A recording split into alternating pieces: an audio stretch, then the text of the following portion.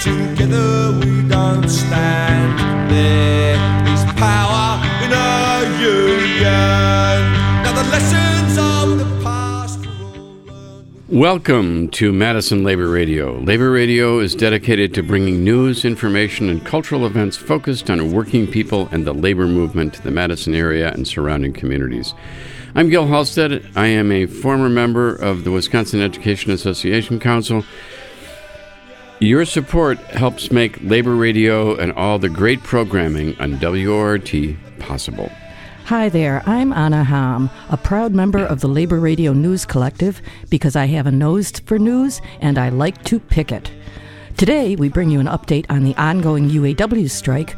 We learn about an upcoming unity rally to support OPEIU Local 39 in their struggle with MG&E, and learn more about how cuts at UW Oshkosh will affect workers and much more. If you like what you hear, please consider becoming a sustaining member of WORT and Labor Radio. Money speaks for money, the devil for his own. Who comes to speak for the skin and the bone? What a comfort to the widow, a light to the child. Madison Gas and Electric continues to stonewall OPEIU Local 39. Frank Emspeck has the story. Negotiations for a new contract between Madison Gas and Electric and OPEIU Local 39 have been ongoing since April. Labor Radio spoke with Kelsey Hahn, Chief Shop Steward for the OPEIU Group at Madison Gas and Electric. She characterized the negotiations this way. Frustrating. There are many issues on the table, but wages are the key, Hahn explained. The wages that are in the agreement they proposed are still fundamentally the same wages that they proposed in July to us, and that is a significantly lower across-the-board raise than they gave IBEW. In its essentials, the company has not moved since July, with the exception of agreeing on retroactive pay. The OPEIU is seeking the same percentage wage increase that MG&E has already granted IBEW Local 2304. If the wages don't go up, then none of the other stuff is enough to make a difference. Do you believe that the refusal of MG&E to provide equivalent percentage wage increases is motivated by misogyny and discrimination? It's hard not to feel that way about it when you look at the demographics of our respective units. We're the most diverse group of employees at MG&E. We have the largest proportion of women, of minorities, and we are the people who they don't want to pay. Meanwhile, the company went on the offensive. It sent out a personal email to all union members with a copy of what MG&E termed as their last, best, and final offer. This attempt to go over the heads of the elected leadership and undercut their ability to bargain appears to have failed. Chief Steward Hahn explains. The member response to that is not what I think they would have hoped for. Membership saw this and they did see the percentages and they went, well, didn't IBEW get 5%?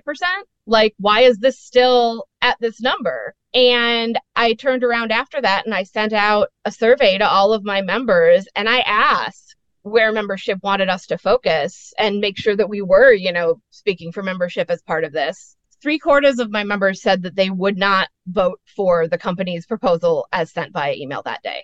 Negotiations with the assistance of the federal mediator since September are ongoing. The parties are scheduled to meet Wednesday and Thursday, but as of broadcast time, we have no word of significant progress. If, as the union anticipates, there is little progress, OPEIU Local 39 has called upon the Madison labor community to come out in support of all those locals, including Local 39, who are faced with refusals of companies to bargain decent contracts. The time and place will be announced. A list of sponsors and endorsers in formation. I am Frank Emspeck for Madison Labor Radio. Monday was D-Day for staff at the University of Wisconsin Oshkosh campus, according to sociology and public administration professor and AFT local 6506 union leader Paul Van Oken, the university announced drastic cuts this week, eliminating more than 20% of the entire UW Oshkosh workforce and resulting in the loss of almost 300 jobs. These include retirements where positions will not be filled, layoffs, and non-renewals of instructional and academic staff. What's been the impact on people there? The morale has been really poor. Official statements from the university attribute the drastic cuts to declining enrollment, the lingering effects of COVID, a 10-year tuition freeze, and decreased state support. While Van Auken agrees that these elements have had an impact on the university's budget, he sees the underlying cause as a politically motivated effort to underfund the entire UW system at the state level. The small group of people that are dominating the state legislature are choosing to pursue political goals at the expense of people working in the state, the students that are seeking high-quality, affordable education in the state, and the future of the state in lots of ways. University leaders have made assurances that the cuts will have minimal impact on students, but several articles written in the Advanced Titan, the student newspaper at UW Oshkosh, paint a different picture.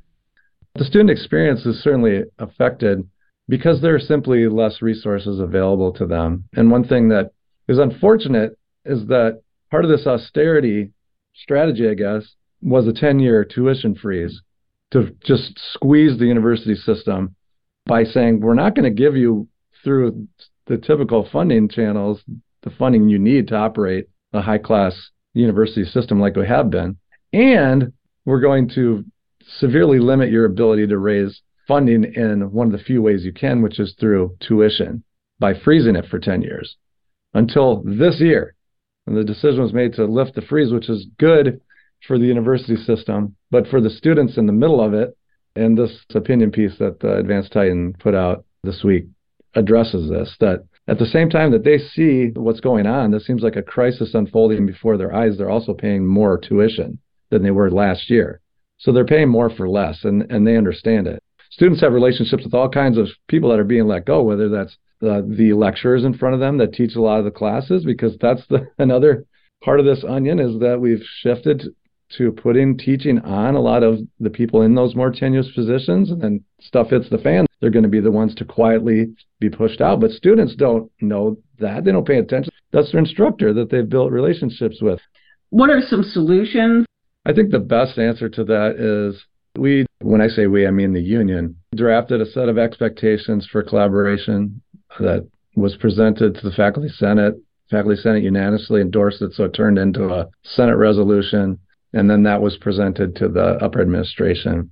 We took that same language and put it into a petition, which you can find under AFT Wisconsin, that last time I checked had around 600 signatures. The biggest number giving evidence to the fact that students, they know what's going on. The biggest group of signers was students.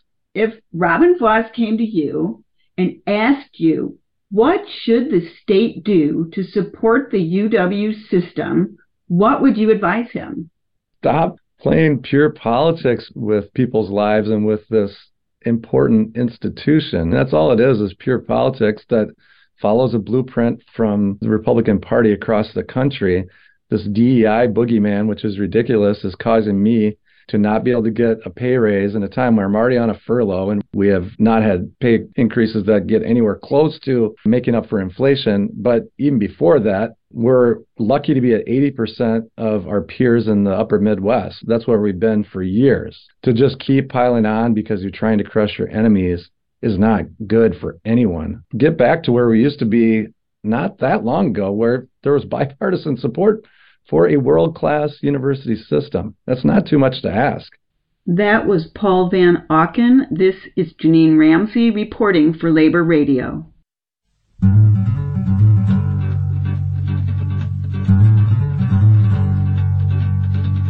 El ejército del Ebro, rumba, rumba, rumba, la. El ejército del Ebro, rumba, rumba, rumba, la.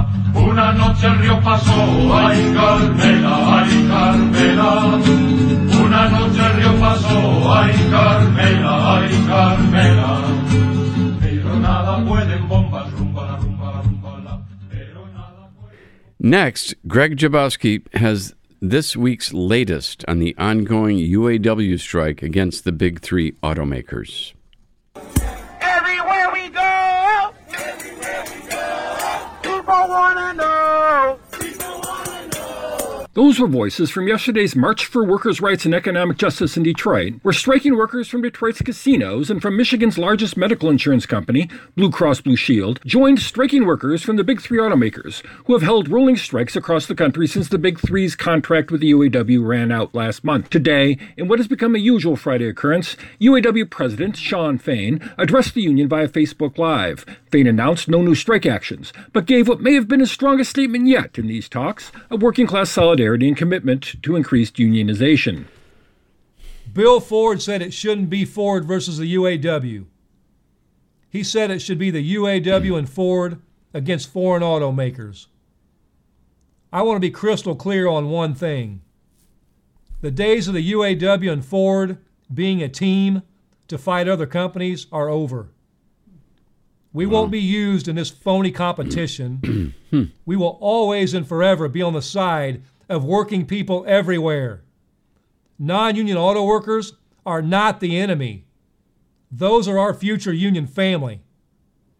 Since the stand-up strike began, we've had thousands of non-union auto workers reaching out wanting to join our movement.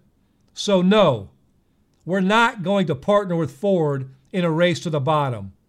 And we're not going to partner with the big three to match the low standards of the non-union automakers. Instead, we're going to organize non-union auto workers everywhere. Fain made Ford a particular target this week.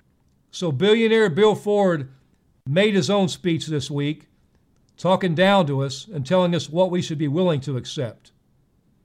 Literally, the next day, the company made an astounding announcement. Ford Motor E Company said they were going to give an additional $600 million in shareholder dividends this year. That amount of money alone would amount to about $1 an hour raise for all Ford workers for the entire life of this next contract. Dividends are just throwing money at Wall Street. And I don't have to tell you, lavishing money on people who are already rich doesn't improve the business, and it does not improve the economy. Today's talk by Fain focused on what Fain considered negotiating advances made since the strike started, including wages, cost of living adjustments, retirement benefits, job security provisions, and a commitment to ending the system of wage tiers under the classification of so-called temporary work. We're fighting hard to win language across the big three that will make sure that temporary work is just that, temporary. Fain also gave an extended shout-out to workers striking at Mack Truck, a UAW-represented non-Big Three company. Last week, Labor Radio reported how Mack Truck workers overwhelmingly voted down a UAW negotiated agreement, which was followed by an open letter from a rank-and-file caucus at Mack accusing Fain of not getting enough from the company. This week, Fain made a point of agreeing with Mack workers that they should expect more in a contract proposal. Today's address by Fain occurred as the Big Three has continued to push back against UAW demands for major increases after decades of concessionary contracts. Stellantis, the former Fiat Chrysler, has hired the union-busting firm Huffmaster to, among other things, get scabs through the picket lines. Labor Radio is unable to confirm whether or not Milwaukee's Stellantis parts distribution facility, which is one of the 38 parts facilities nationally being struck by the UAW, is among those targeted with Huffmaster strikebreakers. For Labor Radio, I'm Greg Jabowski. For years, organizers at the nonprofit Worker Justice Wisconsin have advocated for Madison's working class and immigrant communities. Now, we'll hear the story of how they advocated for their own future. Labor Radio has the report. Formed through a reunion of community advocacy group Interfaith Coalition for Worker Justice, an offshoot organization Workers' Rights Center, Worker Justice Wisconsin has been engaged with workers' rights advocacy since 2018. The current focus of their mission, as they state on their website, is to, quote, center all of its programs around collective worker organizing and cooperative development. It was only this year, though, that the 6 employees in the organization sought and won their own representation. Labor Radio spoke to Robert Crystal, a program director for the nonprofit and newly minted member of the Worker Justice Union, about the organizing process. I mean, the organizing effort was incredibly easy because management is, pro-union. I mean, these were sort of conversations that we'd always sort of had amongst ourselves. And I think we just finally, within the last, I would say, 2 months, found the time to really make it move forward. So we reached out to Scuffle. Scuffle played sort of a matchmaking role, and eventually we ended up going with OPEIU Local 39. Crystal and his fellow union members were thinking about the future when they decided to unionize. So I've been at the organization about 1.5 years now. And from the very beginning, we would always say, yeah, we should have a union because things are really good here. A union contract would help make that more stable because there are nonprofits and where things are good, but then management changes and everything sort of drives off a cliff. We wanted to unionize to make sure that the good things stay good, and then also to just create sort of a regular check-in that is contract negotiations to talk about how to improve things. The bargaining unit is now a part of OPEIU Local 39, the same local that represents the hundreds of office workers at TrueStage who went on strike in May. Crystal says that this fighting spirit factored into his and his coworkers' decision. So, we wanted to make sure that we were part of a fighting local. And, by becoming part of that local, we sort of have a closer relationship with those workers, hopefully in the future, and, can be a part of that struggle. And I think it's really important in a place like Madison that the white collar workers be organized. I mean, that's a huge part of the economy. And so I think that factored into it. Now union members themselves, Crystal and his coworkers feel their organizing work in the community has gained new perspective. And because we started this process, we've now been able to say to other nonprofit workers, hey, we're a nonprofit. We unionized. You guys should too, especially in Madison, where you have sort of a nonprofit industrial complex where, there's a lot of preaching about social justice and inclusivity and equity and all that stuff. But then we hear about nonprofit workers being treated in a way by their employer that seems to contradict that. And so, when we tell nonprofit workers that organizing is an option, I think one of our hopes is that we can then talk about our own unionization as a way to build confidence among other nonprofits to say, you guys have these exact same rights. You guys should be able to organize as well. And so that's definitely one thing that's changed, just being able to say that when we talk to folks that are in nonprofits. And then, of course, when we talk to 90 to 95% of the folks that come to us are immigrant workers, in construction, hotels, restaurants, whatever. We always preach how important it is to be organized, even if things aren't terrible. It's good to be organized just because it's sort of a preventative measure. It sort of takes away a lot of the arbitrary power that your employer has. And now we can point to ourselves look, we're actually very happy, but we still thought that it was important to do it. So it does change the conversations sometimes. The union is planning to schedule the first bargaining sessions by early next month. You have been listening to the voice of Robert Crystal, Program Director for Worker Justice, Wisconsin. Reporting for Labor Radio, this is Sean Hagerup.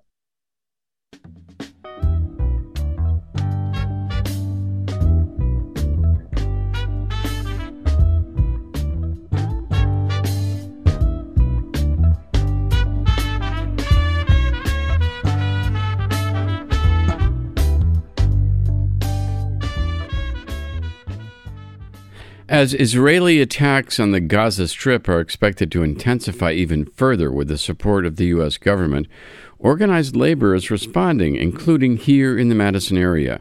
Greg Jabowski has more. On October 7th, the Gaza Strip, which has been under illegal occupation and control by the State of Israel since 1967, erupted, with militants from Hamas breaking through a wall erected by Israel and killing an estimated 1,400 civilians and soldiers, injuring more, and taking an estimated 130 to 150 hostages. In the following week, non-stop Israeli bombing of Gaza more than doubled that number of dead, with just short of 3,800 Palestinians reported dead as of yesterday. On October 11th, the National AFL-CIO issued a short statement, reading in full, quote, "There can be no justification for the unspeakable atrocities and carnage carried out by Hamas against Israelis over the past several days. The labor movement condemns and stands resolute against all terrorism, and we are concerned about the emerging humanitarian crisis that is affecting Palestinians in Gaza and throughout the region.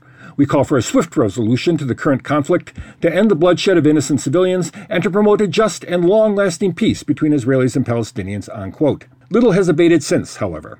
The Israeli government has continued to assert that they would wipe out Hamas, without making clear how this will be done without wiping out the civilian population of the Gaza Strip, a tiny strip of land on the Mediterranean Sea with no free passage out, called by Human Rights Watch the world's largest open-air prison. Israel has been encouraged by the full support of the Biden administration here in the U.S. Last night, in a rare televised address to the nation, President Biden requested $106 billion in additional military aid to go to Israel and to the ongoing war in Ukraine. To get an idea of the scope of this proposal, this figure represents almost 1.7% of the entire federal budget of the United States of America.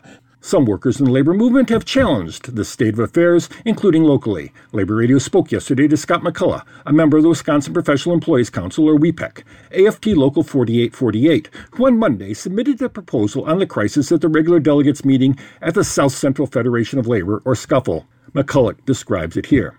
To get a statement out and get a position out for our labor federation opposing the occupation of Palestine and calling for an end to U.S. funding of the Israeli military and opposing the Israeli apartheid in Gaza. McCullough explained why a final vote on the proposal did not happen Monday. Sort of escalation of violence has been going over the last, 12 days now. We weren't in a position to vote on it at the time. I wrote up the resolution the night before and got it over, and so we didn't have time to make sure that folks could actually get a hold of it in time to be able to review it, to be able to discuss it with their unions. And so just what we did at the meeting this last week was discuss it and get it out there so that hopefully folks could take it back to their unions, see what their unions thought about it, and then with a goal of, at the delegates meeting in November, voting on something concrete. McCullough described what happened at the meeting. 6 or 7 people spoke saying that it's important for us to, as the Labor Federation, to make a statement and stake out a position opposing apartheid, opposing the occupation, opposing U.S. funding for the Israeli military. And we spent time trying to think through what else we could do, how we could move the conversation up throughout the AFL-CIO, so to the state Fed and to the national AFL-CIO, how we could bring it to our locals and then up through statewide unions, and how we could bring it to our government representatives. That was Scott McCullough of WPEC. At the time of this broadcast, the Biden budget request had not been acted on today, reportedly due at least in part to the ongoing Republican Party speakership fight in the House of Representatives. For Labor Radio, I'm Greg Jaboski. In 10 years, the racial disparities in Dane County have worsened for income, education, and health. Carol Weidel has the story. 10 years ago, the Wisconsin Council on Children and Families released a baseline report called Race to Equity. Now known as Kids Forward, the organization's 10-year report on the state of racial disparities in Dane County demonstrates how the disparities have grown. Dane County is one of the best places to live in the country, where families and young professionals can thrive.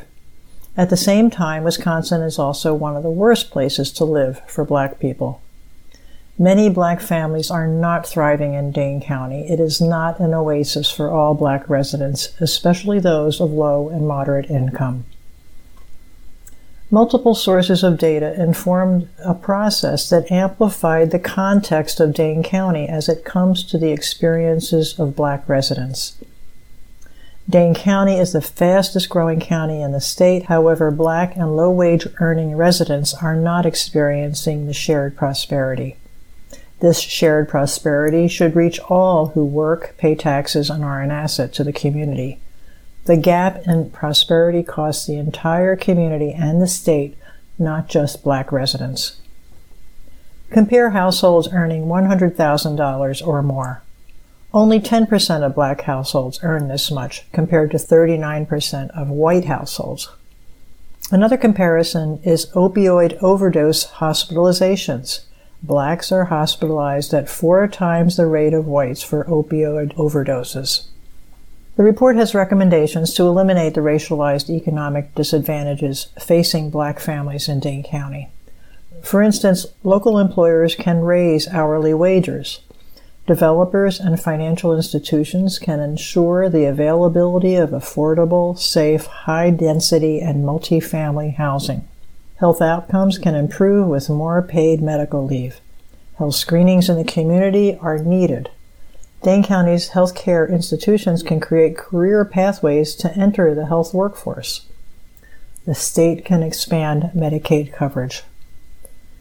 Many state and local initiatives can shift the disparities identified in the report. Listeners can learn more at the Kids Forward website, kidsforward.org. For Labor Radio, this is Carol Weidel. Service Employees International Union, SEIU, Healthcare is planning a noon event on Thursday, October 26th to support Unity Point Health, Meriter Hospital Service, and support employees in their 2024 contract negotiations. Food from a taco truck will be available for SEIU members, and the truck will be parked at the intersection of Mound and Brooks Streets across from Meriter Hospital and at the Union Cab location. SEIU thanks Union Cab for allowing them to use their parking spot. The event is planned for noon to 3 o'clock on Thursday, October 26th. A new co-op will celebrate its launch on Wednesday, October 25th from 3 to 6 p.m. on the lawn of the Labor Temple at 1602 West Park Street. El Chisme Cooperative will also celebrate the end of the selling season. Come enjoy tacos, Mexican street corn, nachos, and shaved ice. All proceeds will go toward their new food truck.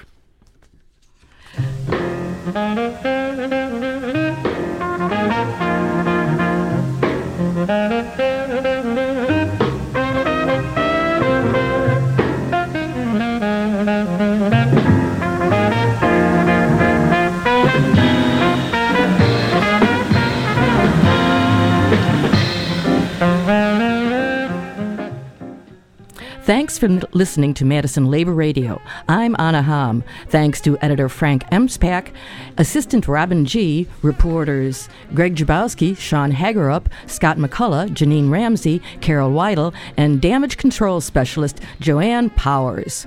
Special thanks to Keith Steffen, our reader coordinator, and to all our readers and members of IBEW Local 2304 WORT Staff Collective.